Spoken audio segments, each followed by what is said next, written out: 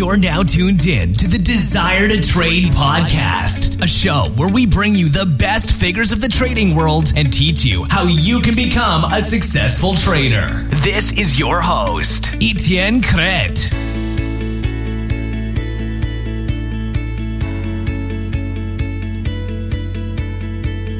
What's up, traders? It's Claflin, founder of Desire to Trade. I'm really happy to bring this interview today with Chris Claflin. Chris is a futures trader, and he's also the host of the Uncharted podcast. It's a new podcast, but Chris is really defining topics and really talking about trading in a different way. You should check that out after the show. In this interview, we talk about a lot of stuff as always, but Chris is really good at how to simplify what you have to focus on as a trader, and really the lessons he got from his years of trading. Chris went from being in school, studying to become a dentist, and ended up dropping out of school when he realized he could make more money trading. So I'll leave you with the interview, and I'll come back at the end for the takeaways. I want you to tell us first what is one quote that inspires you. So I really am a huge fan of a trader named Ed Seykota, and the quote that I really like, he says that the quote is, "Win or lose, everyone gets what they want from the market. Some people like to lose, so they win by losing money." And yeah, I think that's true. Trading is such a psychological pursuit, and it's deceptive sometimes because we don't actually like to admit how much of our problems in trading stem from our own behavior and beliefs. And so I really like that quote because the further I've gotten into my trading career, the more and more I've tended to focus on my own psychology and I've focused less on the markets. And so I think there's a lot of truth in a few words in that quote. That's starting pretty strong for an interview. I like it. So tell us what's going on these days. Well, right now I am trading full-time, mostly in the U.S. 30-year government bond futures. That's my bread and butter. I've been trading oil a little bit lately, and I'm starting to mentor people. That's something I've just barely begun, kind of just as a response to people asking me, like they've been asking for advice. And so I kind of set up a mentorship service. I have a boot camp that I've put together. The next one launches on June 6th. And so really that's everything I've got going on in a nutshell as far as trading goes. Cool. So I want to go back in time, and I want you to tell us how you started to trade exactly. How did you get involved in trading in the first place? Okay. I'll try to keep the story short because it's kind of, it's one thing led to another type thing. But, so when I was in high school, I ran cross country and track, in middle school and high school. And when it came time to choose a college, I kind of narrowed my two choices down to CU Boulder in Colorado and Utah Valley University because I really wanted to run at a Division I level. And I also was going to school to be an orthodontist. That's kind of the career path that I was heading down. And so I knew that studies were going to be a huge part of my, undergrad experience. And so I chose to go to Utah because they had a much less competitive program than Boulder did. I don't think I could have ran with those guys and still kept up with my schoolwork. So I thought I was going to, walk onto the team and get a fat scholarship and everything would be cushy and nice. So I got out to Utah in the summer of 2009. I walked on the team. I made the team, but I didn't get a scholarship because there wasn't as much money floating around as I thought. So I had to get a job. And I worked a lot of really crappy, low-paying, exhausting jobs. And, kind of halfway through my undergrad, my 4 years at UVU, I met the woman who's now my wife. And, I didn't have a lot of money, but I knew that I wanted to marry her. And so I started thinking about ways that I could make some quick cash on the side. So I, did everything from working extra hours to donating plasma. They call it donating, but you're actually selling your plasma. And that was affecting my running. And so one day I was watching TV, BBC America, and there was this documentary that came on about the card counting team out of MIT. And there's a movie that's based off of these guys. It's called 21. I don't know if you've seen it or not. But it's a good one. It's an entertaining movie. And so basically what happened is there was this team of kids from Massachusetts Institute of Technology that would fly out to Vegas every couple of weeks to count cards. And because blackjack, the game of blackjack, is one of the few casino games where you can actually shift the odds into your favor by understanding what cards have already been dealt and what cards remain in the deck. So I thought, okay, well, I'm pretty smart, so I could probably learn how to count cards. And so I started teaching myself how to count, and I figured I would, make a bunch of money in a casino and use that to buy my wife's wedding ring. So for a couple, I spent probably a month or two learning how to count. And that summer, this was actually early 2011, I drove out to a town called Wendover on the border of Utah and Nevada to count cards every week for like 6 weeks. And I ran a couple $100 up to around 1,000. And it was an interesting experience because I realized really quickly, like, counting cards is not a viable business model over the long run. And a lot of the money that I made had come from just kind of beginner's luck.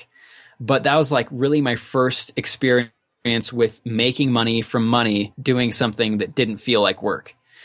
So I wanted to hold on to the money that I'd made. So I stopped going out there, and that was money for my wife's wedding ring. Right. And so I came back and I was trying to figure out, is there any other way that I could grow this money? And so I rewatched that documentary, and I'd missed the tail end of it the first time I'd watched it. And it talked about the guy who came up with the card counting system that I was using. And his name was Edward Thorp. And he wrote a really famous book called Beat the Dealer. A lot of, gamblers and stuff know about the book. But the documentary talked about how Edward Thorp, he was a mathematician at MIT in the early 50s, I believe. He went on to, the documentary, the way they phrased it is that he went on to make billions of dollars applying the same principles that he had developed for his card counting method. He made billions of dollars in the world's largest casino, the New York Stock Exchange. And interesting thing about Edward Thorp, he actually came up with the Black-Scholes model for pricing options before Black and Scholes came up with it. And he was trading it before they ever wrote their paper on it and won their Nobel Prizes and stuff. But anyway, so that's a side story. So I decided, the stock market's probably a better way to go than counting cards. And so I started researching everything I could about the market. And around that same time, I had a roommate move in with me and my track buddies. And he was into penny stocks. And he was like, if you just invest $1,000 into a stock trading at 0.0001 cents and it goes to $1, you'll be a millionaire. And so I kind of started researching penny stocks, and I ended up not using that money to buy my wife a wedding ring. I bought her like a wedding ring that was probably, $35 or $40. Okay. And luckily, she's an amazing, amazing woman. She's luckily, those things aren't important to her. And she's been really supportive of trading. But I cut my teeth the week that we got married. I placed my first trade in the summer of 2012 in a company called Greystone Mining Company. The ticker symbol was GYST, and it was a penny stock. I don't think they're around today anymore. I lost most of my money on that and realized I should learn how to do this the right way. So then I started, researching real companies. And then the fall of 2011 is when I actually started trading stocks. And so I moved from stocks to ETFs and finally to futures. And that's what I've been trading ever since. So been doing this about 5 years. And how did you learn to trade profitably? Because even stocks, like, it doesn't come automatically, right? Yeah, absolutely. That's kind of a tough question. Like, how do you learn to ride a bike, I guess? Because in the beginning, I had no idea what I was doing. It was when I first started trading stocks, my bread and butter was Nokia, Research in Motion, BlackBerry, Apple, Google, and then a bunch of insurance companies. And, I didn't know anything about the companies. I was just buying what I could. And it was in the middle of the big run up in I think it was, between 2011 and 2013 it was like almost every day, everything was up. And so a lot of the money that I made early on, I didn't understand why I was making it. And so I realized, that I needed to learn more. And so I started doing research. And in the early days for me, everything was kind of fundamental. And so as I started doing research, I realized, I learned everything I could about currency and money and the Fed and the history of our economic system. And that kind of spooked me because I was like, holy crap, like we had this huge collapse in 2008 and we fixed it by printing money and this isn't sustainable. So I got into this bad habit of trying to short the bubble that we were surely in. And so I started bleeding money, you know, so I had this period of success that I didn't understand why I was having success. And then I started to bleed money shorting a bull market because I knew, you know, that we were in this bubble that the Fed was creating. And I still believe that today, but, you know, there's no way to define how big that bubble is going to be. We have no idea. I mean, we could be in a bull market for the next 5 or 10 years. Like, I don't think that's the case, but if that happens, you know, you have to trade that way. So it wasn't until I started realizing, you know, fundamental analysis doesn't work. I have to have a process that's measurable. And in late 2013 is when I really started to buckle down and really record what I was doing and come up with a process that was measurable. That's when I really started getting into the whole idea of trend following and developing a system. And that's really when I was able to start seeing improvements that I knew came from my process rather than improvements that came from who knows where, you know, because that's the big challenge when you're first starting out, especially if you make money from the very beginning. It's hard to tell whether or not that's because you're a genius or because the market is just going your way. So yeah, and I think this is even more dangerous than losing from the start, right? Oh yeah, I think so. My path to consistency was not an easy one at all. And I think that a lot of that has to do with the fact that, you know, I made money in the beginning. You know, in my podcast, I have a story that I tell one of my students. You know, I had my mic recording this exchange I had with one of my students, and I was telling him about an Apple trade that I placed.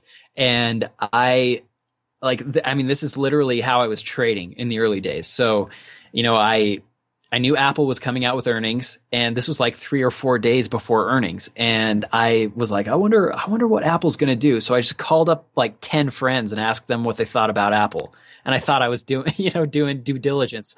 I looked at their chart. It looked like it was kind of going up, and their earnings came out after the bell. And I bought as much Apple as I maxed out my account. And their earnings came out after the bell, where like there's no liquidity. You can't get out if things are going bad.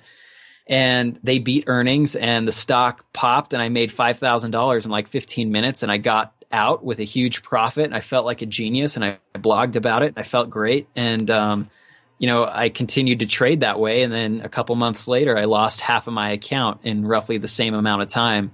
On it, you know, I had no idea what I was doing. How did you decide that you were profitable? Like, did you wait for you to have returns for like a few months, or did you wait to recover your whole account? How did that happen? I try to focus on consistency rather than profitability, because you can be consistently doing the right things and still lose money. Mm-hmm. And when you're first trying to figure out your process, that can be a confusing and really difficult thing to stick with, to be consistent in following a process when it's losing you money.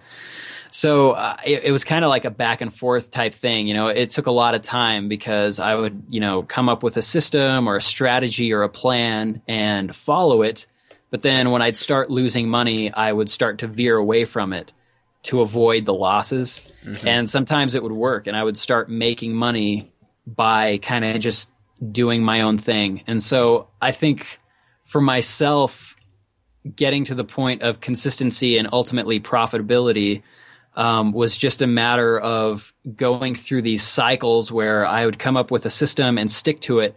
Then I'd start to lose money, and I wasn't mature enough as a trader to really like accept that, you know, accept the fact that like that's part of the game. And this is something that a lot of new traders struggle with. Like, people don't want to accept the pain of loss. And so they try to create a system that doesn't have losses in it, and that just doesn't exist. So for me, the journey to becoming consistently profitable was kind of a back and forth. It was almost like a pendulum swinging back and forth, but each time it swung one way, it swung a little bit less far, I guess. And eventually you come and rest in the middle, which is a good place to be. So what I would do is I would lose money. following a process that I believed in. So I would change my process and start kind of trading willy-nilly, and it would make me money, but I wasn't making money from any kind of definitive process. And then before you know it, I was losing money doing that. And it kind of like that experience scares you back into following a rigid process.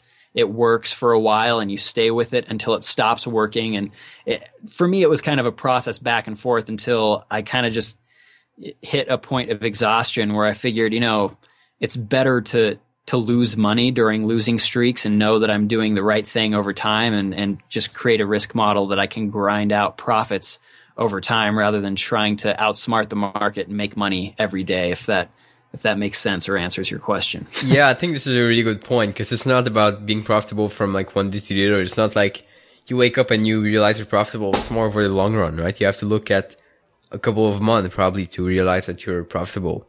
Yeah, and this process took me years.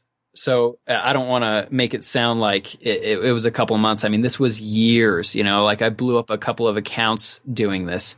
And the tough thing about it is, like, at no point during that process did I ever know for certain that I was going to make it as a trader. Like, there's always this fear in the back of your mind that's like, crap, like now I've lost another 5,000. Now I've lost another 10,000. Now I've lost another 15,000. Like, maybe I should have just stopped. Like, is this the right path for me to take? It's a really difficult. I feel like that's one of the harder things about trading when you're starting out, is because, like, there's really not a lot of way to measure your progress like there is in athletics or academia, where you can see your grades getting better, because sometimes you're doing all the right things and still losing money. And it's kind of hard to measure your success by, well, I placed all my trades, I stuck to my risk management model, I stuck to my system, but I still lost, So it's a difficult process, and sometimes it's really hard to know how close you are to making it, to being consistent enough where you can, like, move to full time or quit your job or I don't know, call yourself a trader or whatever that, whatever's important to you to define, like, I'm doing this consistently and I know I'm going to be able to continue to do it consistently. Yeah, I totally get that. So what is your main trading style today? So I'm a trend follower. And I guess I don't know that I would call myself a swing trader, but I'm definitely not a day trader. So basically what I do is I look at the daily chart to form a framework around what I'm going to be doing. But I try to catch, and I kind of think of that as like the larger tide, the larger current, but I try to catch the waves in between. So everything I trade off of is, like, all my entries are off of a 30-minute chart. But basically I'm just trying to catch trends within the larger trend. So we might be moving up in a market, but that doesn't mean we're going to be moving up every single day, and if we have a big down day, I don't want to be stuck in that, like, there's money to be made. So I'm a trend follower.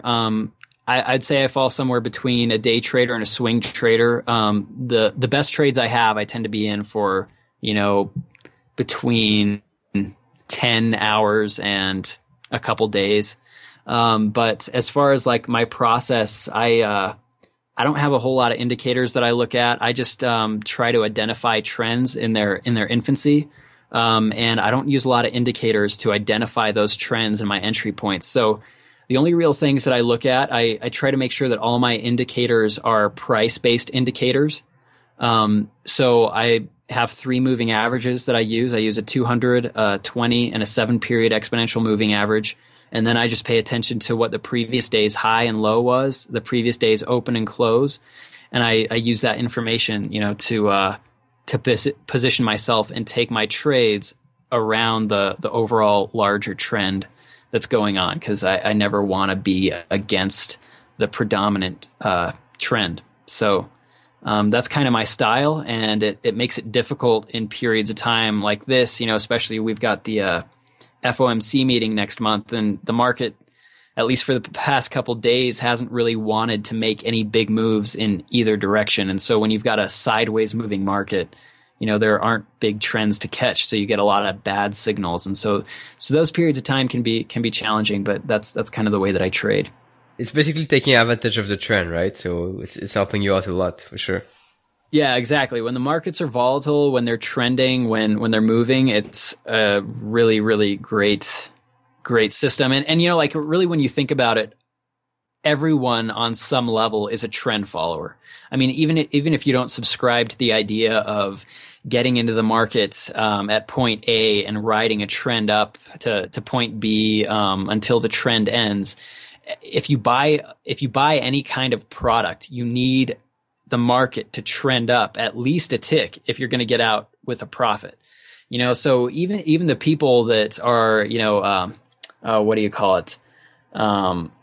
I can't think of the word. The people that are trading price levels and support and resistance. I mean, those people are looking for trends to reverse. If you're picking out a support level and the market is dropping, you're looking for a reversal trend of that dropping market. You're looking for the reversal point.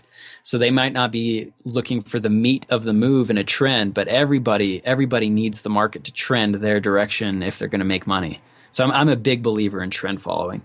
That's basically why you have people screaming when the market is sideways and not moving a lot, like these days. Yeah, there's a lot of people that are having, I've been talking to a lot of people, some really high level people, some big caliber traders, and it seems like everybody's kind of in the same boat. So like right now, I kind of have no choice to either risk missing the signal that ends up being a big move and stay out of the market completely, or just kind of get really, really small in your trading and really selective with what trades you take. What do you think were the biggest thing preventing you from succeeding in trading? I'd say the biggest thing that prevented me from succeeding would be myself and my ideas of what I wanted to be as a trader. So the market doesn't discriminate. It does not see the color of your skin. It doesn't see your educational background. It doesn't see whether you came from a wealthy or poor family. It doesn't care how much money you have. It doesn't see anything, and it will take your money or pay you regardless of who you are. And for me, one of the biggest problems is when I first got into trading, I didn't realize this, but I was getting into trading for a lot of the wrong reasons. I wanted to be like a Bobby Axelrod, and a lot. I thought it was going to be like a sexy thing to do. I envisioned myself someday having like a big hedge fund and walking in the door, with my dick hanging out and telling my secretary to call the broker and buy 2 million shares of Bank of America, and because I'm Bobby Axelrod, and I know with certainty that the market's going to go up.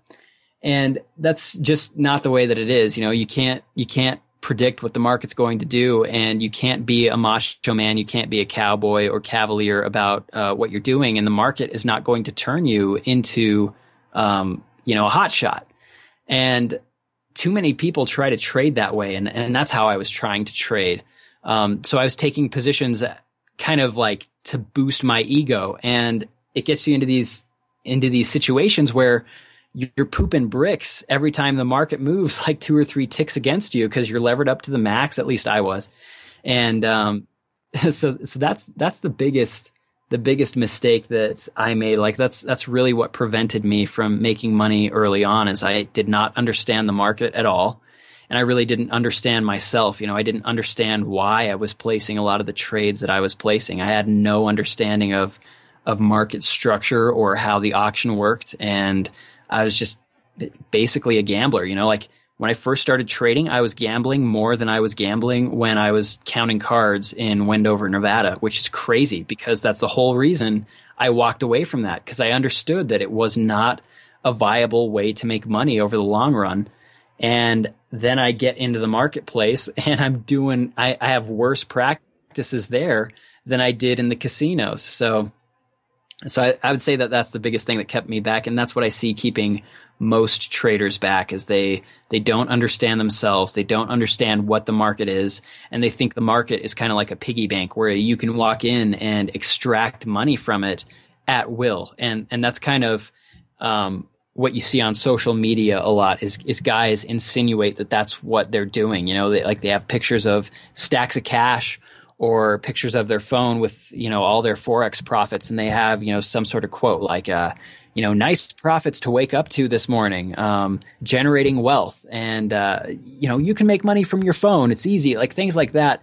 And it makes it seem like the market pays you just for being in it. And that's absolutely not the case. But as a new trader, that's kind of the way that I thought. And I had this compulsive need to be in the market because I had kind of my ego was tied to it, and I didn't understand my own psychology, and I didn't understand what the market was. Yeah, and this is something I want to jump into because you published a podcast, which I didn't listen to yet, a podcast episode called The Tool Behind Social Media Forex Gurus. And this is going to be really relevant for the podcast because a lot of people here are trading Forex, and you kind of want to prevent them from jumping into buying a huge course or like a huge mentoring with like gurus, basically. Yeah. So tell us about that podcast that you recorded and what it's about. So this podcast, I ran into this guy on Instagram, and he was, promoting Forex as kind of like an easy way to get rich. And so I started talking with him because he said things on his, and I don't know why I did this because, when you're arguing with someone over the internet, like, what does that make you, but I don't know why I reached out to this guy, but, I said, some of these things that you're doing seem a little dangerous. And he and I started talking. I actually think he reached out to me. He asked me if I wanted to take part in his in a wealth building opportunity, and I said, no, thank you. I don't participate in Forex. I don't do the multi-level marketing thing. What you guys do is dangerous. And we got into this dialogue, and so we started having this conversation that was really fascinating. So I invited him onto my podcast, and I was really surprised that he said yes because I made it very clear I'd be asking him some really tough questions, and we started talking and. It was really interesting talking to him because he was a really honest kid. He was honest with me on the podcast, and we talked, and his social media account has all these pictures that I mentioned to you a couple moments ago. The pictures of the money, the pictures of nice cars, sitting by the pool, catching pips, that type of thing. And come to find out, he's never placed an actual trade in the Forex market. All of his pictures are from his demo account, and he's only been demo trading for a year, but he's giving people advice about trading, which is so scary. And, it's a really dangerous, time to be trying to get involved in the markets because you never know who knows what they're talking about. And a lot of people are trying to make money by promoting mentorship services. And there's a lot of people that are just trying to make money by, these multi-level marketing companies. Basically, like the money that if these guys are making any money, it's not coming from the market. It's coming from the people below them on their downline that are paying to have access to their trading robot and their software.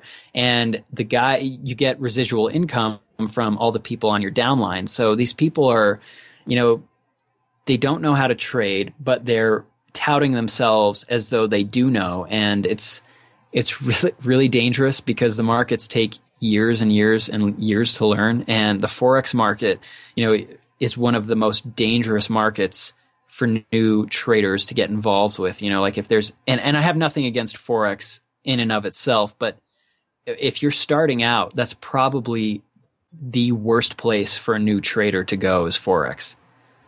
Yeah, I don't agree with that because I'm trading Forex, but I think it's really important for people to at least be aware of all the scams out there and stuff like that. Yeah, well, can I just defend my statement about Forex? Yeah, sure. Yeah, I'm curious about that. So here's why I think it's so dangerous. Forex, the way that the Forex market is structured is completely different than any other market. So there's nothing nothing inherently bad about Forex. I mean, the same things in general move the market.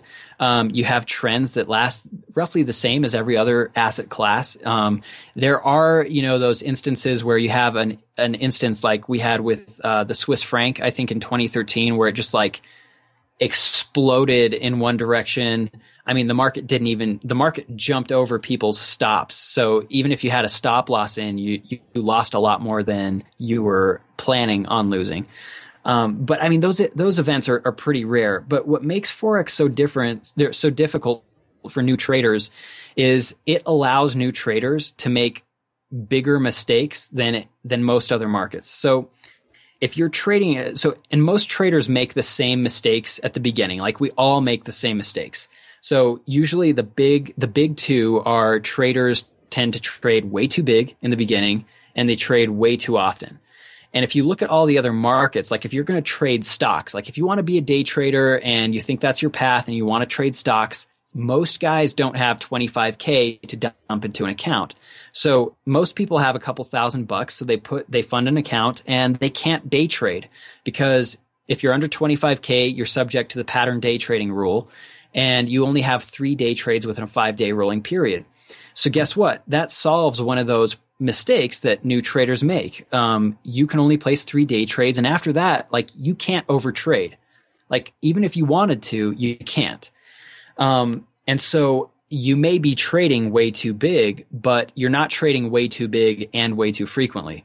So if you decide you're going to trade the futures market, you can day trade those markets. There's no limit on how much you need to day trade, but you have contract margin requirement limits. So if you decide you're going to trade S&P minis and you've got $10,000, one contract is roughly $5,000. And so if you decide you're going to lever up to the hilt and trade 2 contracts and you lose $100, now you're at $9,900. And if you want to go back into the market, you can't place 2 contracts anymore. You can only trade 1 contract until you get to a point where you can afford the margin requirement minimum for those S&P mini contracts. So you might be over trading, but the structure of those products force you to trade smaller than you might want to. But in Forex, all of these things don't really exist. So you can lever up to the last penny in your account on every trade you want.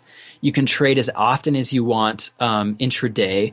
And new traders, they haven't had enough experience. Like they haven't gone through the school of hard knocks to understand why that's a bad idea. So I've talked to guys that in Forex have made, $37,000, $100,000 in like a couple months. And that's crazy, but it's because they just happen to be on the right side of the market and they're making a lot of money.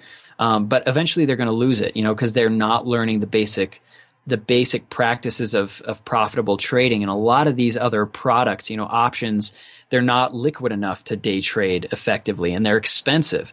And so all these other products force a trader, even if you have a compulsion to do otherwise, there comes a point where you can't overtrade if you're trading stocks and you're below 25K. You can't lever up to the hilt if you're trading futures contracts and you don't have enough, money to trade 2 or 10 or whatever. And in Forex, you're able to do that. So I like to talk about Forex as kind of being a Formula One race car. There's nothing wrong with Formula One, but that's definitely not the first car that you want to get behind, when you have your driver's permit. You should probably start in your dad's old beat up pickup truck and learn how to control your vehicle there and then work your way up to Formula One. Yeah, so it's kind of a protection you have in futures and stuff. It's definitely worth it. But yeah, even then I think some people can put in more money and still lose a lot, like I'm pretty sure. Oh yeah, the other areas are very risky. Like there's no question. Like no matter what product you're trading, there's a lot of risk. But I think that Forex allows you have to be much more responsible independently, I think, to trade Forex. Like there are not as many structural blocks in place to prevent a trader from being stupid. And I would have lost a lot more money a lot faster if that's where I had started. I would be out of the game, honestly. Like I probably never would have lasted if Forex had been where I went. But it attracts a lot of people because the barrier to entry is like so low. It's, less than it's less than $100 for some brokers. People, so. Yeah. No, yeah, that's so totally right. And maybe that's why there's more scam with Forex too. It's possible. It could be. So how can people find you? Well, I have a website. It's called unchartedpodcast.com. That's where my podcast is. And I, have my mentorship stuff on there. I do coaching and everything. And I'm also on Instagram at Uncharted Podcast. I don't have Twitter. I've never really gotten into the whole Twitter thing. So you can't find me there. Maybe I'll move to Twitter someday, but I've tried it a couple times and it just, I'm not good at it. Instagram is good though. And for the people listening, I think you should really download the podcast. It's called Uncharted, so you can check this out on iTunes. It's going to be easy to download. So, Chris, what goals do you have for the future? Well, obviously the big one is get rich, right? I would like to be a millionaire before 30. So I'm 26 now, and I think I can make it, but it's hard to tell. I'm not a believer that you can really predict markets or set accurate projections for yourself, because no one knows what's going to happen. I mean, if the market just decided to move sideways from here on out, I mean, there's no way I would ever make it to that point. So that's the goal. But it's really up to the market and my ability to manage my risk, whether or not I make it. But that's the long-term goal. The short-term goal is just keep doing what I'm doing and enjoy the ride, I guess. Sounds good. And what's your main motivation to do all that? Well, that's a good question. I ask myself this a lot because obviously there's freedom that comes with money. I'd love to have a supercar and a really nice house, but well, I can't say that I'm a big student of psychology, but I am becoming a bigger student of psychology, because like when you really get down to it, all of those things come from something deeper, like having a nice car or a nice house is not going to make you happy. So, I'm really trying to figure out the why behind, the money that I've made, or the money that I'm making. And I think that it really comes down to just being able to spend time with my family and knowing that they're going to be taken care of. And I would really suggest that anybody that's listening to this, that's trying to improve their trading, kind of like do some mental exercises and really figure out, like, why are you doing the things that you're doing? Like, why do you want to make $1 million? Like, why do you want to make $1 billion? I talked to a guy a day or two ago who that's his goal. He wants to be a billionaire.